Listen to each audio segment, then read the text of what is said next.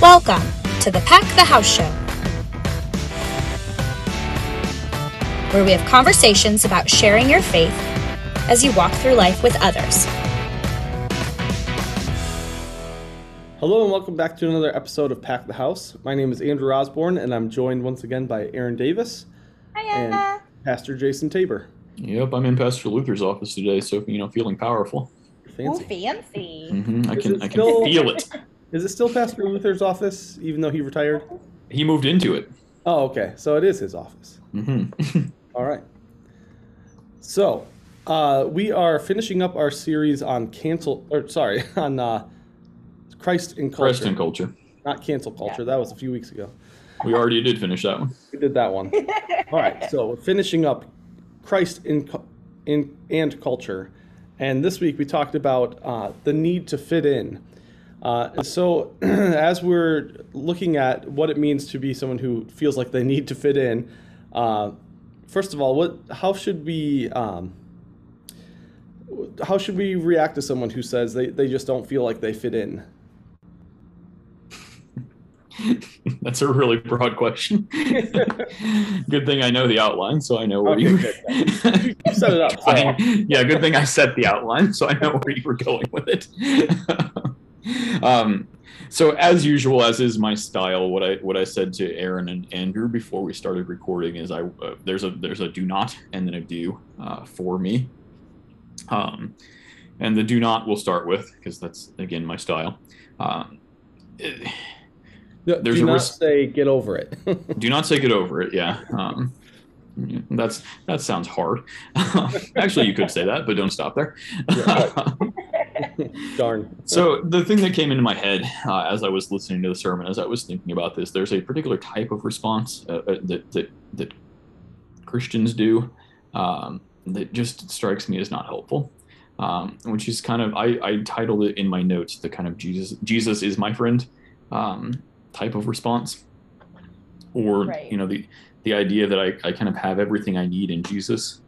That is a true theological statement, and yet it certainly needs some unpacking. So we're here on Pack the House to unpack the statement. It's a true theological statement. I have everything I need in Jesus, but for those among us who are not yet followers of Jesus, and especially as it relates to the specific idea of being connected to others, it definitely needs some unpacking. Am I going to monologue here? Or you guys want to jump in? Yeah, well, I'll let you keep talking if you want. I was actually going to say, so because it is true, Jesus is my best friend, right? Mm-hmm. That's true, because he's the only person that I can literally tell everything to, even my husband, who's my best friend on earth, right? I can tell him stuff, but he has reactions. Your best friend not yet resurrected. Exactly. So he has reactions, right? So I might tell him something that might make him angry.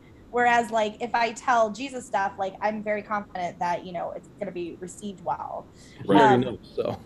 Right. But especially to a non-believer, that's not, they don't even know Jesus. That's not in their realm. It's not what they're asking for in that conversation. Exactly. Exactly. The thing that I also mentioned earlier that I want to put out here is, especially around this topic, as we think about how do these sermons relate to the people around us, or how do we relate them to the people around us, this one I think is really, really easy to do. Because loneliness is an epidemic among us. For sure. And I read the articles. I'm sure those who listen also read the articles. You may even feel it. I certainly feel it from time to time in my life. One of the things that drives me to meet my neighbors, and I have the resolution this year to make a new friend, I forget what number I said. One of the things that drives that is that I want friends. It isn't purely about sharing my faith. I also want to be sharing my faith with those I'm friends with, but I want friends. I feel the loneliness that a lot of other people feel. And so that's a huge, I would say most of the people that you spend your day with, whether it's coworkers, whether it's other parents, whether it's people who live near you, they are longing for connection. Especially if they're young, they're longing for connection. Yeah, and I think that that's like real important, especially like where we are in life, right? Mhm. Because like especially with like us right now, like it is like we're at softball every night, we've got swim lessons, like we've got a million things going on. And so sometimes it's hard to make those So, like connections, and right? can I And make a it's like point I about have, that? yeah, You're surrounded by other parents, yes? right, totally. You're And I s- do. you're I talk surrounded by people, and yet without the right. connections. Well, actually, I do make the connections, but I know Sure. that some of the other parents, like, they're hesitant to. And so I'm usually the person that, like, just does. But I'm like, we're sitting at practice anyway. We might as well talk. Right. Right. But I mean, honestly, like, I know where they're at because in my brain, it's like I'm sitting at softball, but I'm thinking about what I'm making for dinner. I'm thinking about how to get them to bedtime, what homework they have for tomorrow. Like, it's not like you're just sitting down and like connecting with people. And it's just because of the stage of life we're in. Yeah, But well, but those every stage of life opportunities has that. still present themselves, If you're an elderly person, it's because you're probably physically alone, Right. physically isolated. If you're a young person, it's because many of your relationships are digital. Um, Yep. every stage of life has the barriers that prevent connection, and so loneliness is a big deal. And I will also say, for purposes of this conversation, loneliness is a spiritual issue, a spiritual need. Um, so two things. Number one, if you are a person like Aaron who is at swim practice and soccer, I guess soccer's over, but um, or even at the park with the kids, um, have that set of eyes, the set of eyes that says the parent who's sitting here, who is constantly surrounded by other people, may nevertheless feel deeply disconnected. So as we talk about building connections and making relationships and sharing faith, when you want to be like Aaron does and you know make that first move and reach out, that sometimes we feel like we're going to be an imposition, we're gonna annoy somebody. I'd bet my paycheck that person, you know, I'll do it. Somebody told my wife, but I'll bet good money that the person who sits next to you at swim practice and you're asking yourself, you know, should I make a conversation? Should I make a comment? Should I make that first move, or will they be annoyed? I'd bet good money the answer is no. They're going to be really excited about it because they want it. Well, and I think that's thing what number one. Go ahead. That's what I've come across too, is that they don't know they're missing that. Do you know what I mean? Like say sometimes more. I don't think I agree.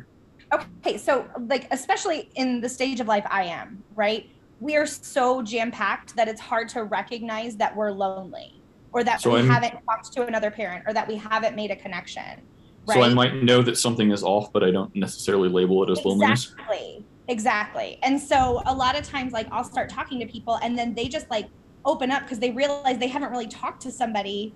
At least an adult. Right. Yeah, like especially another adult. But yeah, and a lot of times I do annoy people. I mean, I annoy you a lot of times. No, I don't know what you're talking about. But like, I think that like first pastors don't get annoyed. Yeah. I think that first awkwardness, right? If you can get past that, right? And it not just small talk, but if you can just get past that awkwardness, it always leads to something better, you know? Yeah, and I would say one way that helps me get past the awkwardness is that thought in the back of my head that says, this person's probably looking for this. Yeah. Mm-hmm. Yeah, I think that's a good thing to think through, because there's a lot of times where I take my son to baseball practice and someone starts talking to me, and in my head I'm thinking like, I don't have the energy for this right now.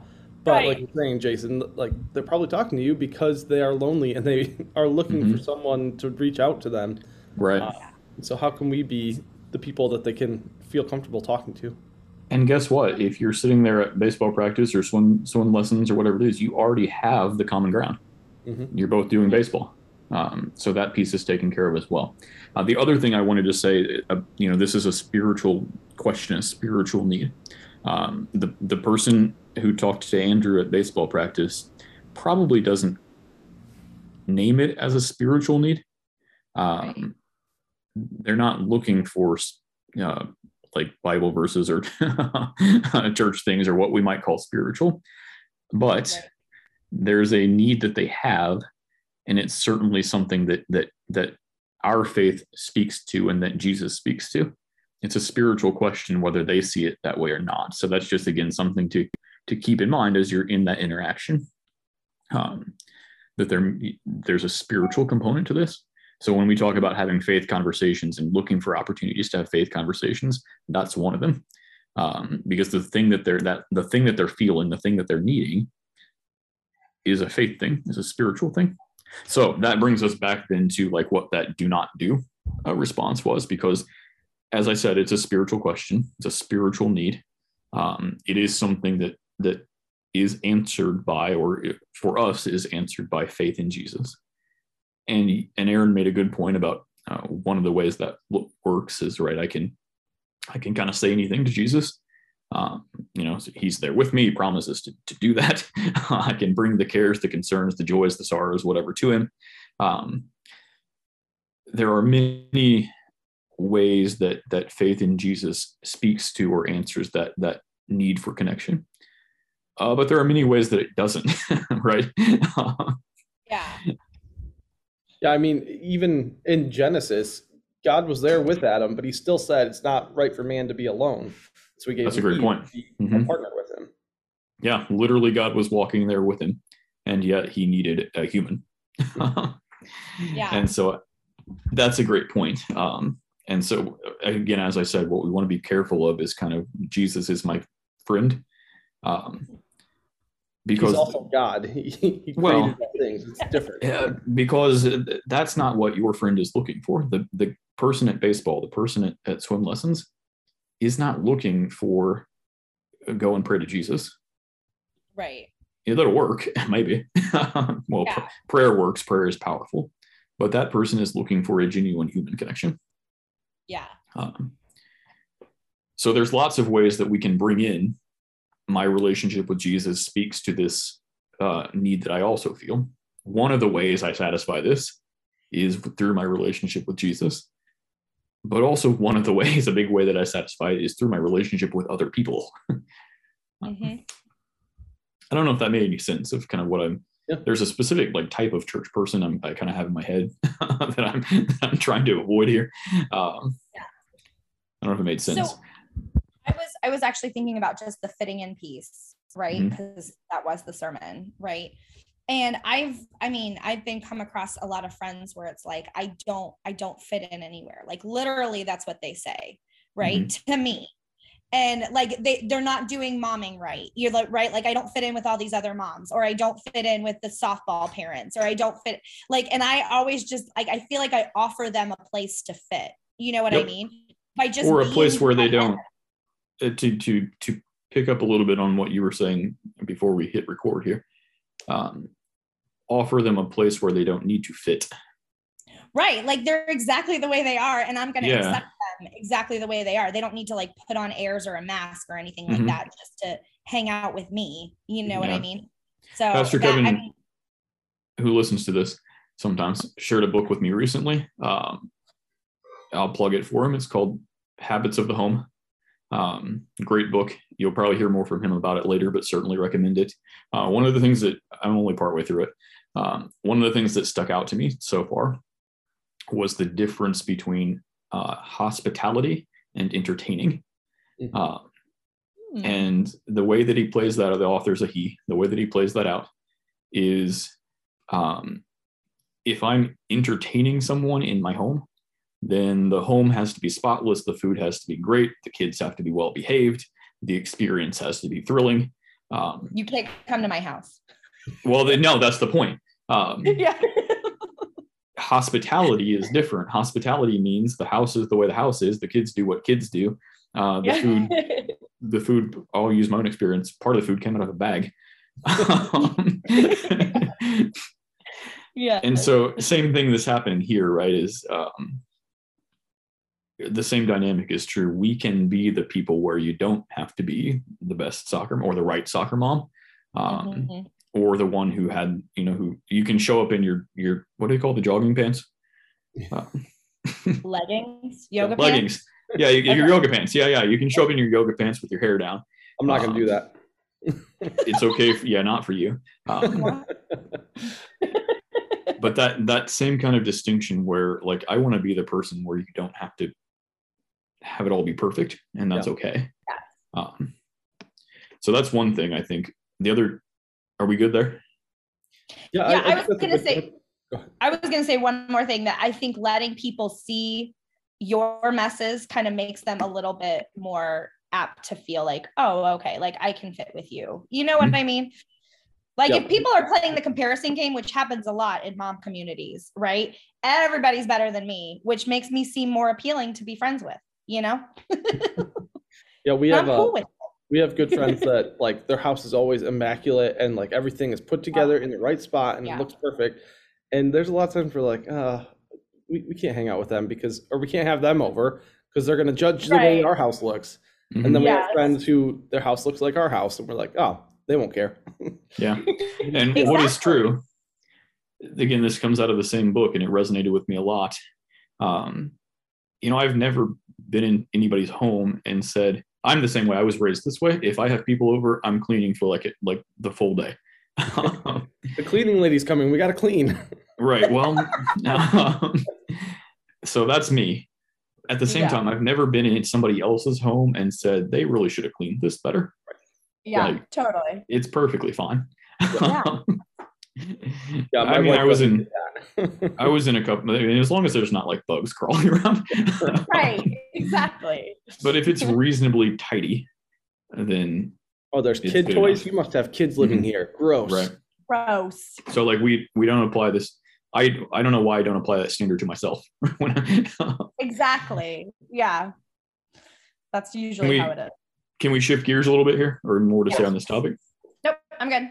Because as we think about those who are connected with want genuine human connection, maybe before they want a spiritual Jesus connection, it struck me that this is a great. A lot of us want our friends, our family, our neighbors to come to church. We know that we are supposed to. If you're listening, I did air quotes. We are supposed to invite them to church. But sometimes, well, why do we do that? Why should they? Well, because it's right. So this is a great opportunity to have a different kind of answer for the come to church question or invitation that is that intersects directly with a need that so many people feel. Because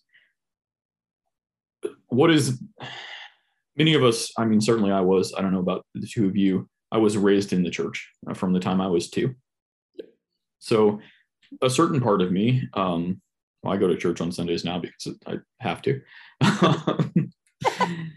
Prior to that, a certain part of me, especially growing up, went to church because that's what we did. That's what I did.